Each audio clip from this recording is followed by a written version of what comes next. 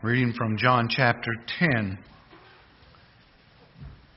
Truly, truly, I say to you, he who does not enter the sheepfold by the door, but climbs in by another way, that man is a thief and a robber. But he who enters by the door is the shepherd of the sheep. To him the gatekeeper opens. The sheep hear his voice, and he calls his own sheep by name and leads them out. When he has brought out all his own, he goes before them, and the sheep follow him, for they know his voice.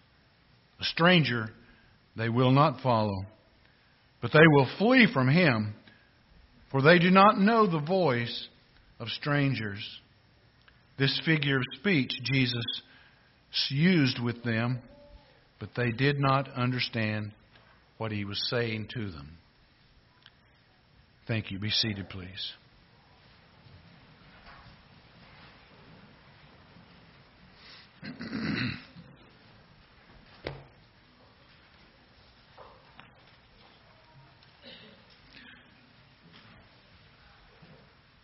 It's good to see you all here this morning, and always a pleasure and a privilege to come and worship together our Lord Jesus Christ, who is the King of the universe.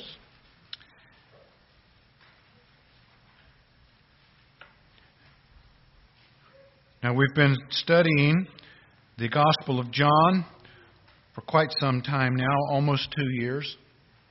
And it has been eye-opening in many ways. To me, I've thoroughly enjoyed studying through this Gospel. We come to chapter 10, and we have seen the opening statements of this parable describing the character of false teachers in Jesus' day. The world is full of false teaching. You know, as I was studying through this passage, it dawned on me just how evil and wicked false teaching is. I mean, we think about a lot of different things that people can do, sinful things that people can do. I mean, people can murder other people. People can commit adultery or fornication. They can steal. They can do all kinds of terrible things. But I don't think there's anything that tops the list as much as false teaching. Now, that may sound strange in light of the fact that God has told us, commanded us not to do certain things and to do certain things. But as you look through Scripture, even the Old Testament, you'll find that false teaching is always listed as one of the worst things that can possibly happen. The reason for this is because when a person teaches a false truth or false gospel, the effect of that is eternal. People who teach a false gospel are actually leading people to the gates of hell itself. And I believe that there will be a great deal of judgment, severe judgment, for those who teach falsely. And they're all around us everywhere today. And you can hear it almost any time, anywhere that you look. Jesus pictures the false teachers of his day as thieves and robbers. Now, the importance of seeing this, Jesus uses very strong words here. Thieves and robbers. What are they stealing? And what kind of violence are they doing when they rob people of the truth? Well, they're stealing the truth of God from them. And they're doing violence to them eternally. They do not care for the sheep. They only care for their own comfort and power over others. I mean, we can see this today. Many of the televangelists and those that are on the radio are filthy rich. Are they using their wealth like the apostles did? I dare say they are not. The Pharisees were supposed to be the shepherds of Israel, but they were nothing but thieves and robbers, stealing and resorting to violence to get their own self-agenda fulfilled. Jesus' words to them were stinging affirmations that no one else would have dared to utter for fear of being put out of the temple,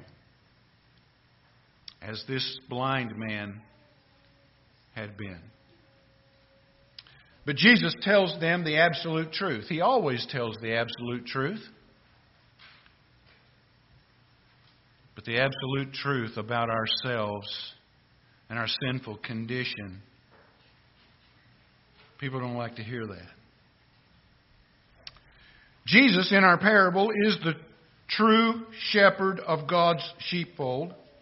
He enters by the door and is recognized as the only shepherd that God will allow entrance to His sheep.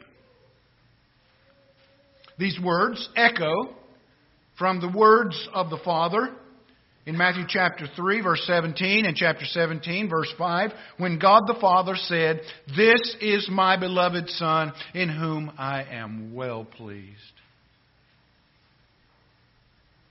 God the Father is pictured as the gatekeeper, and Jesus is the good shepherd who enters the gate into the sheepfold by God's appointed way.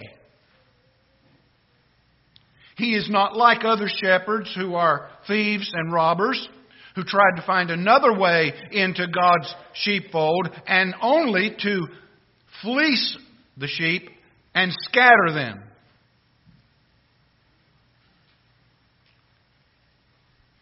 What does the good shepherd do when he enters the sheepfold? He calls his sheep by name, and they respond to his voice. Did you ever think about that phrase? He calls them by name. Jesus Christ, our good shepherd, knows your name. He calls you by your name. You know, it used to be a practice years ago. I don't know if it's such today. Maybe with some people who are a little more polite than others. That if you met someone, you would ask permission to call them by their name. May I call you by your name? That privilege is usually given to those who are very close. Jesus calls His sheep by their name. This imagery teaches us the doctrine of the effectual call of the gospel. Now, what do I mean by that? There are two types of callings in Scripture, spiritually. The first is a general call. It is the general call of the gospel, where the message of the good news of the gospel concerning salvation goes out to all who hear it. It is preached to everyone generally.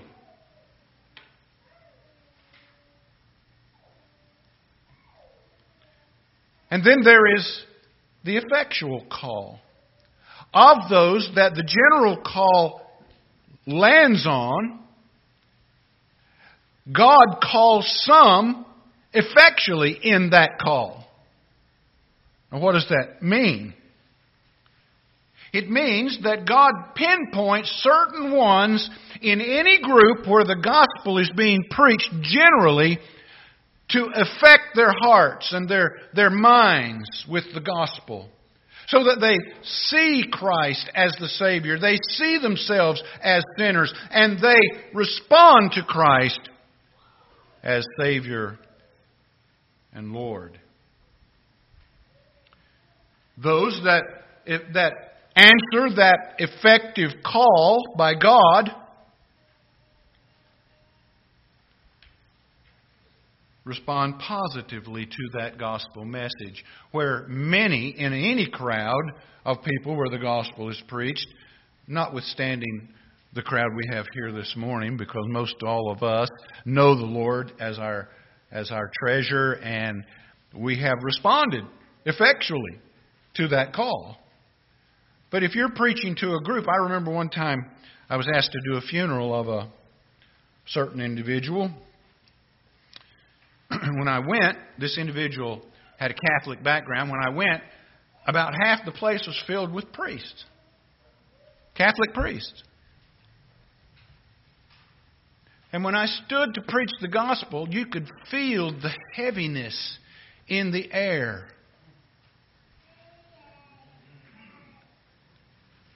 Maybe they've never heard the gospel like that before. I don't know.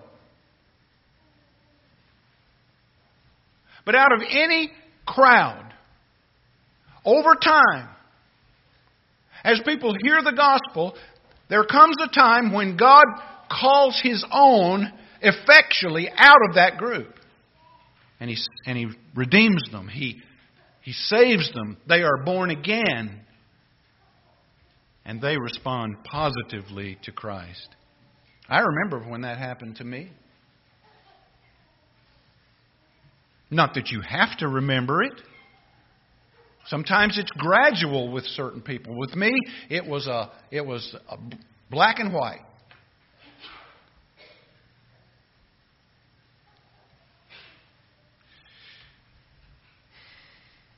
This is not the doing, this effective call is not the doing of the individual. It is not the doing of the person themselves, because they have no power to affect it themselves.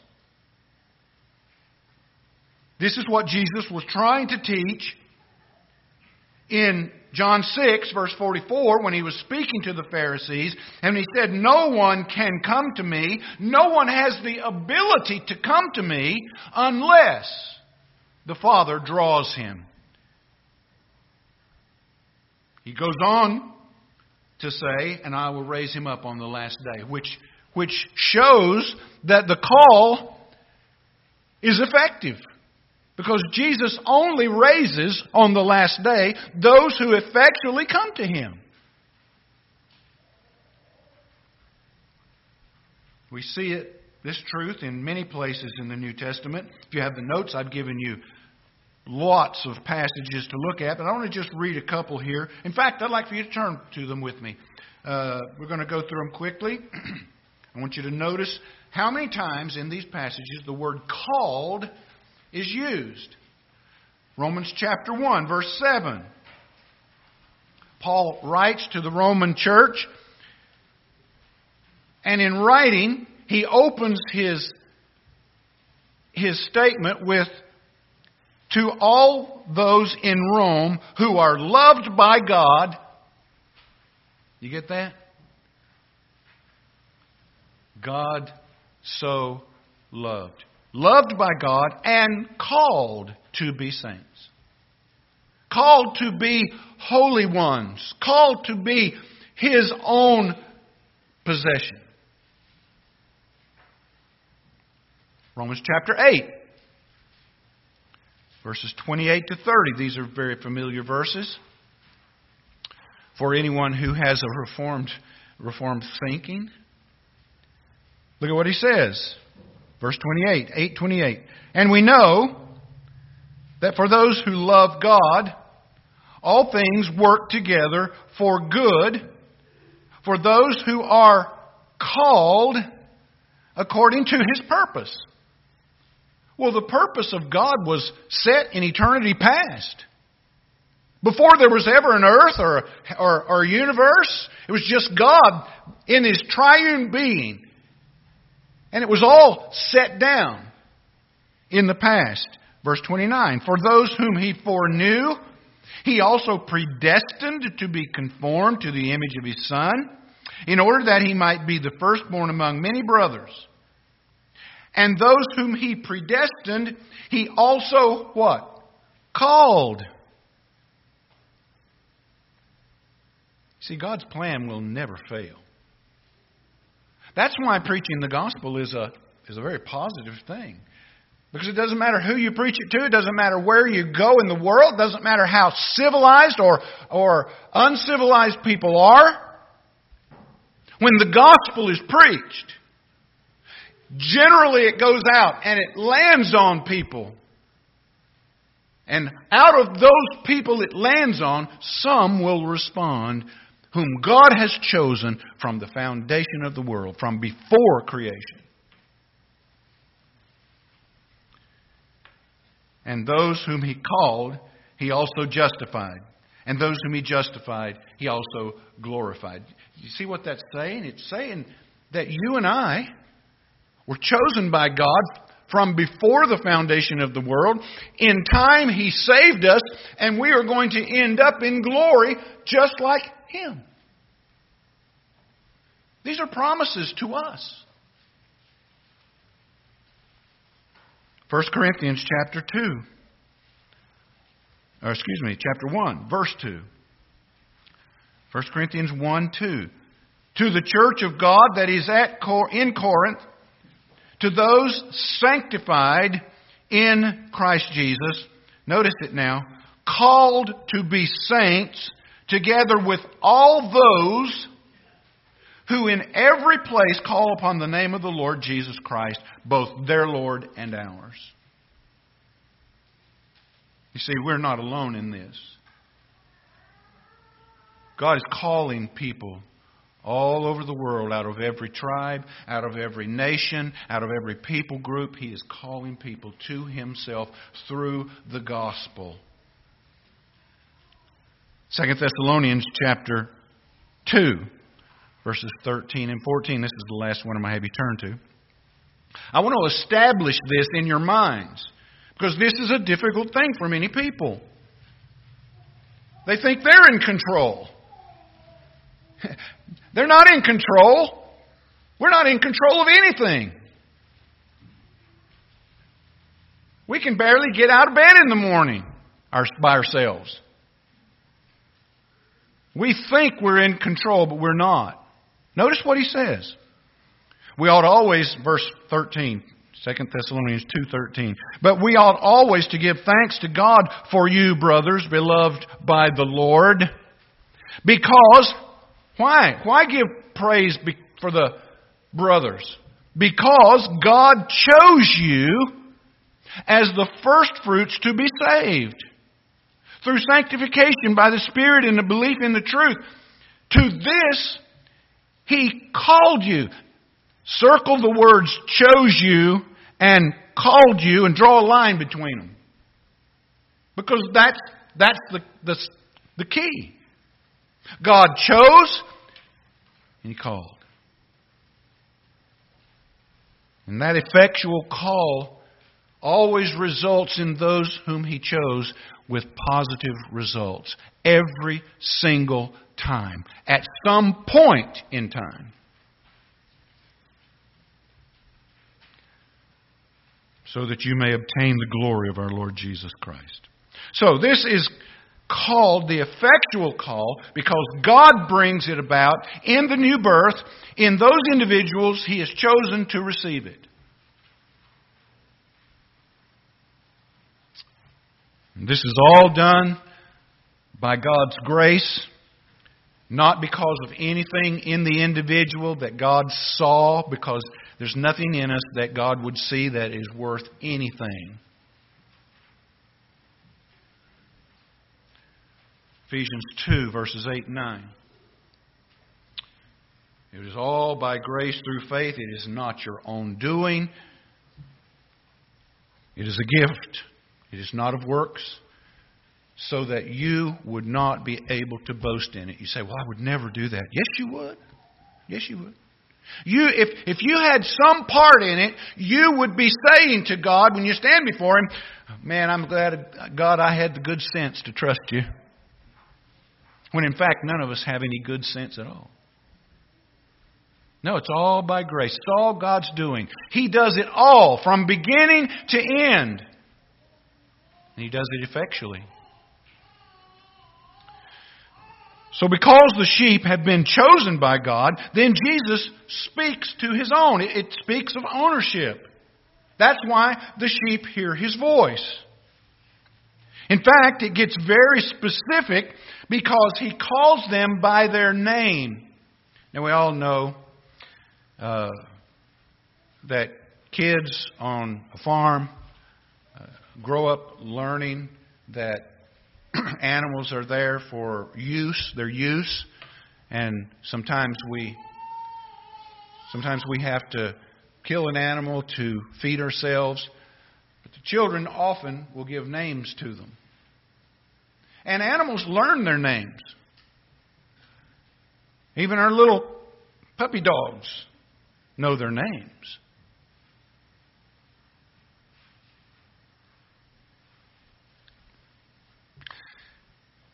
Their names, now get this, their names were written in God's book of life before the world was created.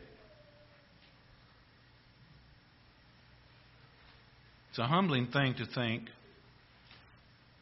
that my name was written in that book before I was ever born, before I was ever created, before anything existed. My name is there in that book. God's book.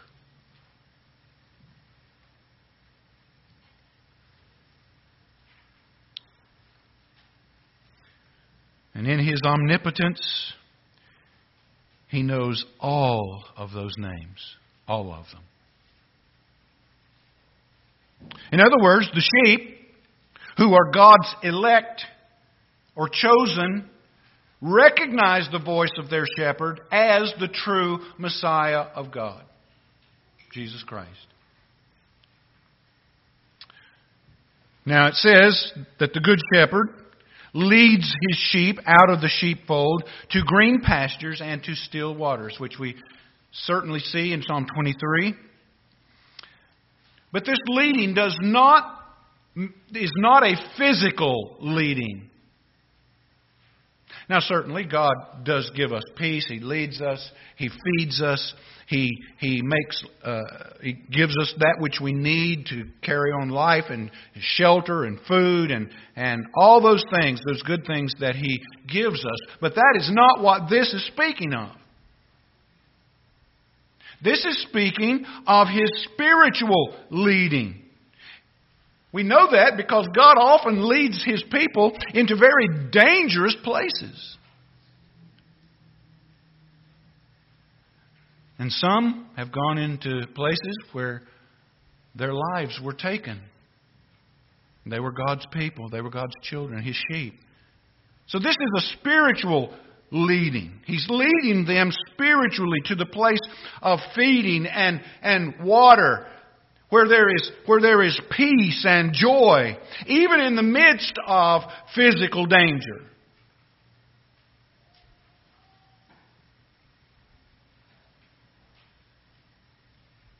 You read in Judson's biography that on the island of Vanuatu, the villagers were after him. They wanted to kill him. He climbed up in a palm tree to hide. It'd be the last place I'd go. There's all kinds of creepy, crawly things in palm trees. Sitting in that palm tree, he could see the villagers running down the paths with torches, searching for him. And he wrote, "I never had such peace as when I sat in that palm tree." It's a spiritual thing. We follow our shepherd wherever he goes. He leads us where he wants us to go. And we know his voice. And we will not listen to any other shepherd. We won't listen.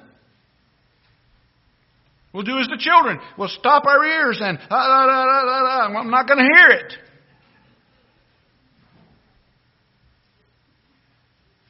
Why? Because we know His voice and we do not recognize the voice of any other shepherd. Not going to follow somebody else who calls. Going to follow only our good shepherd. Philip Keller, in his book, A Shepherd Looks at the Good Shepherd and His Sheep, writes this: the relationship which rapidly develops between a shepherd and his sheep under his care is to a definite degree dependent upon the use of the shepherd's voice. Sheep quickly become accustomed to their owner's particular voice. They are acquainted with its unique tone. They know its particular sounds and inflections. They can distinguish it from any other person.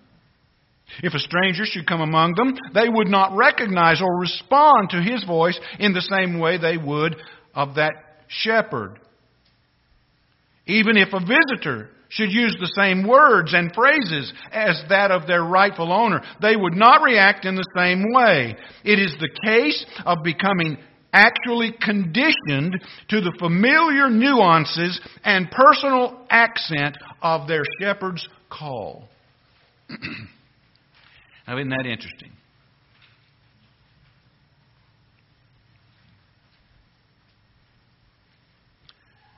What he's talking about here when he's... we ask the question, what is he talking about here when he says and uses the word stranger or the voice of a stranger? In regard to what his sheep hear. Why would he use those words, a stranger? John speaks of this in 1 John chapter 4. Turn with me to 1 John 4. Notice verses 1 through 6.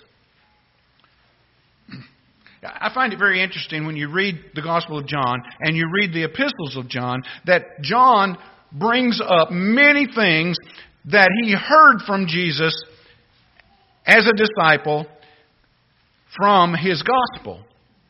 So look what he says. Beloved, do not believe every spirit, but test the spirits to see whether they are from God. For many false prophets have gone out into the world. By this, you know the Spirit of God. Every spirit that confesses that Jesus Christ has come in the flesh is from God. And every spirit that does not confess Jesus is not from God. This is the spirit of Antichrist, which you have heard was coming and now is in the world already. Little children, you are from God and have overcome them, for he who is in you is greater than he who is in the world. They are from the world. What's he talking about? Who are the they? It's the false teachers. The false prophets. Those who are actually Antichrist by nature. They are from the world. Therefore, they speak from the world, and the world listens to them. Do you get that? Everybody has somebody they listen to. And the unbelieving world listens to the voice of the world. Its tone. Its guidance. They listen to the world. And the world listens to them. We are from God. Whoever knows God listens to us. Whoever is not from God does not listen to us. By this we know the spirit of truth and the spirit of error. Now, if false teaching was not that big of a deal, why would John spend so much time speaking about it? Why would Jude write so much of it? Why would Peter write so much about it? Why would James say so much about it? It is a big deal. Because that's how Satan leads people off into tangents and things that don't matter, and they end up in hell. But there is for the child of God a spiritual recognition of the truth. The truth. You see, that's what we want. That's all we want. Just truth. Just give us the truth and we're satisfied. Because it's the truth of our shepherd that changes our lives. That fills the void. That gives us peace and joy. Even when things go really bad in our estimation. So, they not only hear the shepherd when he speaks, but they also follow the shepherd. They obey what he says. Because the shepherd is before them. He sees the pitfalls. He knows the dangers. He will guide them spiritually into places of pasture and feeding and cool water. No one who is truly saved would ultimately turn away from Christ as their Lord and go back into their life of lostness and disobedience. No one would do that who knows Christ truly. Now, it doesn't mean that Christians can't fall into sin. It certainly is possible. It does mean, however, that they cannot stay there ultimately. That cannot happen if they're truly born again. Because they would be so miserable that they would want to run back to their shepherd and find in him the peace of forgiveness. Jesus wrote in Matthew chapter 24, as the days grow closer, he warned his disciples about false prophets and teachers and said that they would abound and many would be led astray by their teachings. Listen to what he says. For false Christs and false prophets will arise and perform great signs and wonders so as to lead astray, if possible, even the elect. The delusion, the falseness, he is saying, will permeate the societies of the world. But it is clearly not possible for the elect to be ultimately deceived. All those who fall into error and leave the truth prove that their faith was not from God, not of God, and their salvation was not genuine. John says it. They went out from us because they were not of us. If they had been of us, they would have remained with us. But they went out so that it might be manifest, so that it might be known that they were not of us. This is happening on a wholesale scale across our country today. Where you read every day, you hear about some preacher, some missionary, some pastor who once supposedly preached the truth, has now recanted of it and has now turned away from it and has picked up some error or gone off into the world in some way.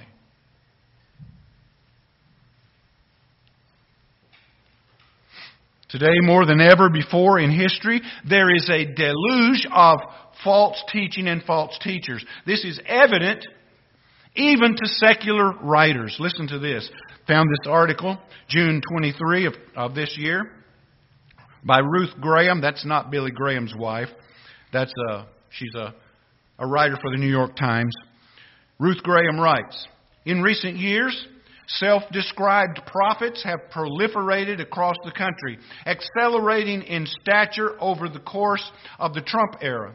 They are stars within what is now one of the fastest growing corners of Christianity. Listen to her assessment of it. A loose but fervent movement led by hundreds of people who believe they can channel supernatural powers and have special spiritual insights. Now, when secular writers are clued into that, you know there's a lot of false teaching going on. Now, we know it's there. It's always been there. It just seems like today it's just exponentially gotten worse. So what does God have to say about all of this proliferation of falseness? Jeremiah 23, thus says the Lord of hosts, do not listen to the words of the prophets who prophesy to you, filling you with vain hopes. They speak visions of their own minds, not from the mouth of the Lord. They say continually to those who despise the word of the Lord, it shall be well with you. And to everyone who stubbornly follows his own heart, they say, no disaster is going to come upon you. For who among them has stood in the counsel of the Lord to see and hear His word? Or who has paid attention to His word and listened? Behold, the storm of the Lord, wrath has gone forth, a whirling tempest. It will burst upon the head of the wicked. And the anger of the Lord will not turn back until He has executed and accomplished the intents of His heart. In the latter days, you will understand this clearly. Well, my friends, we're in the latter days. And we understand it clearly.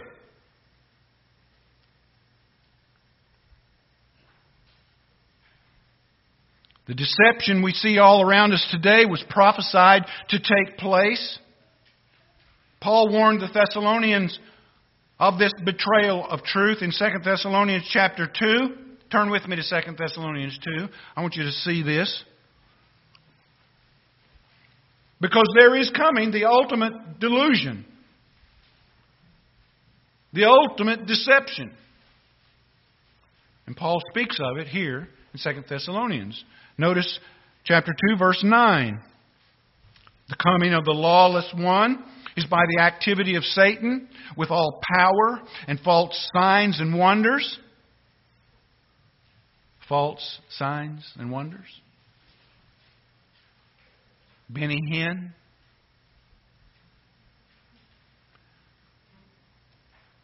Kenneth Copeland. People like them. And with all wicked deception for those who are perishing. That is, those who reject Jesus and the Word of God. They're the lost ones of earth. Why? Listen to what he says. Because it's wicked deception for those who are perishing, because they refused to love the truth and so be saved. That's why. That word, notice verse 11. Therefore God sends them strong delusion. A strong delusion. That word delusion means something to mislead by false appearance or false statement. They're misled. They're believing something that isn't true, or they're rejecting something that is true. Either way, it's delusion. Verse 12. And so they may believe what is false, in order that all may be condemned who did not believe the truth, but had pleasure in unrighteousness. There's the key. That's why they love the falseness. Because they want to have pleasure in unrighteousness. And notice that there are two results that come from this deception. They are that they would believe the lies of false teaching and that they would be condemned in doing so. They believe it and they're condemned. Those are the two things. Because it led them to enjoy sin and to rally in the sins of others. As Romans 1 chapter 1 verse 32 says, though they know God's righteous decree that those who practice such things deserve to die, however, they not only do them, but they approve in those who practice them.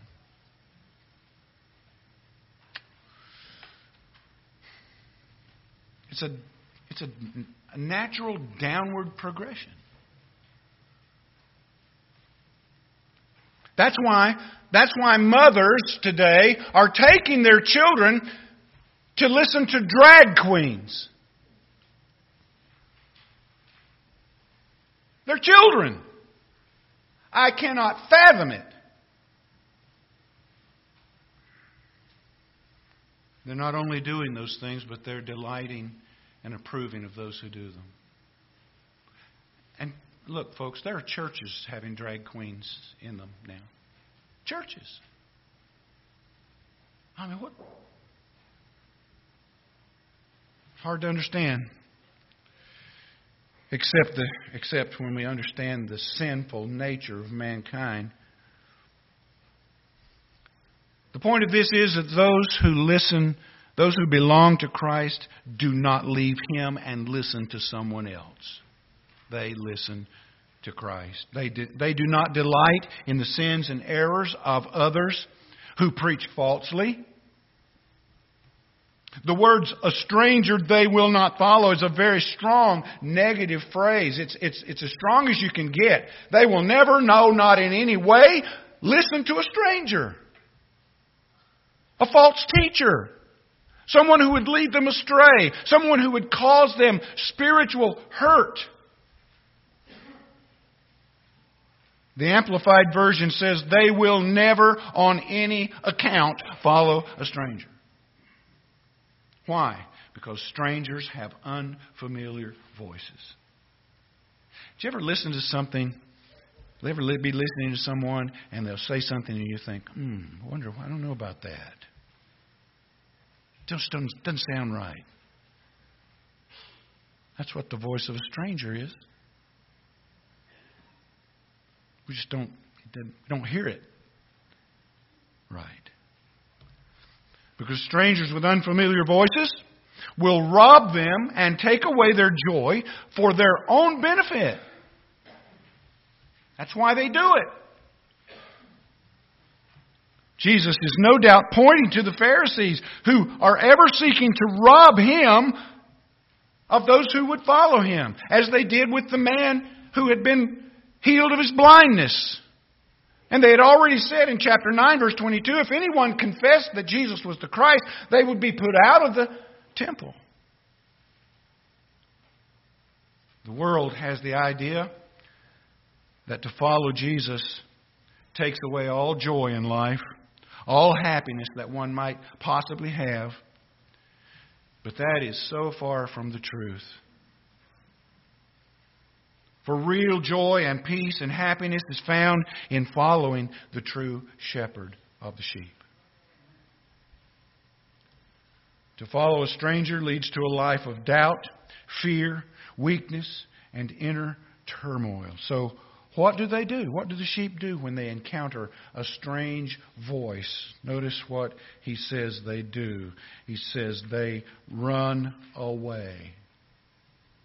They run away.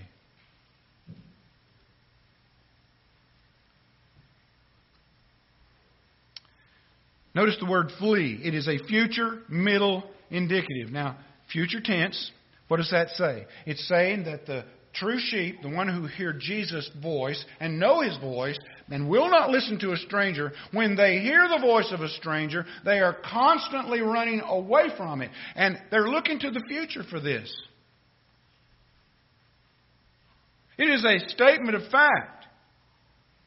They're constantly listening, constantly watching for anything that might be false or corrupting in someone's teaching. Now, it's my job to tell you of those things.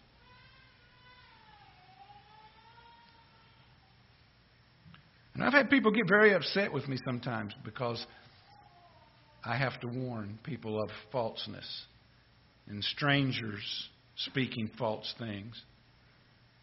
That's okay.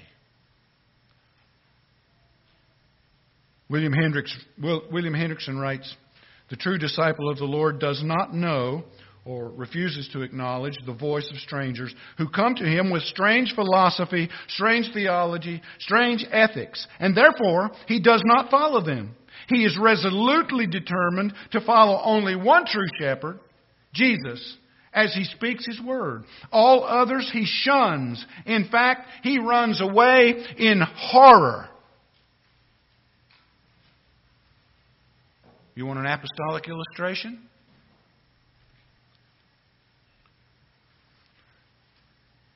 When John left the Isle of Patmos, he had been tortured, and he couldn't get around easily. There was a man in Ephesus by the name of Cerinthus. Cerinthus was a Gnostic teacher. He taught against the gospel. It is told that John was headed, in fact, Philip Schaff in his church history said that Irenaeus, one of the early church fathers, was with John and was going to the baths. They had public baths in those days. You would go and get into the bath and you would wash, and then you go to another bath and you would wash there. And John, entering the bath, saw Cerinthus inside.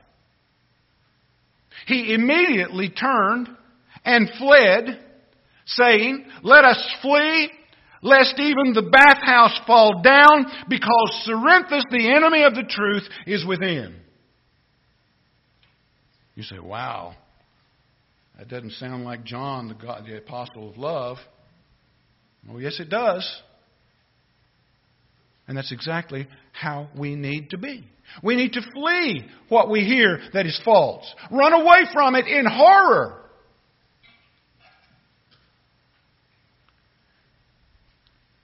Jesus' sheep hear His words. They follow Him. And the result is trust and obedience that our Heavenly Shepherd will lead us to peace and feeding and rest to our souls. Jesus' sheep love the truth because it comes from the mouth of their Lord, their Savior, their Shepherd. Those with strange teachings, things that differ from biblical truth, they will not listen to. Don't listen to it. You say, well, maybe you need to know what somebody's saying. If you're going to listen to someone say something that's false, you better know the truth really well. You're better off just to stay with what the Bible says. And don't worry about what somebody else is teaching. Now, I've had to look into other people because I have to tell you. But stay with what our shepherd teaches and be so careful and judge everything that you hear by the word of the living God, the Bible. Let's pray. Father, we do thank you for this Lord's Day. We thank you for our privilege and opportunity to come and worship this morning. And Lord Jesus, we worship you. You are our Lord. You are our Savior. You are our true shepherd. You are the shepherd of God's sheep all over the world. And they listen to you. The true sheep, the sheep, listen to the shepherd. We won't listen to a stranger's voice. We always come back to your voice, responding to your voice, being obedient to your voice. And though we may stray off, our good shepherd comes and finds us and brings us back so that we can be in His fold, protected by His voice and His words. We pray that that would be true of us here at Bethany, that we would so center our lives on what we hear from your word, that all that comes out would be your words to us. This we pray in the name of our Lord Jesus Christ, the God of this universe and the King of glory. Amen.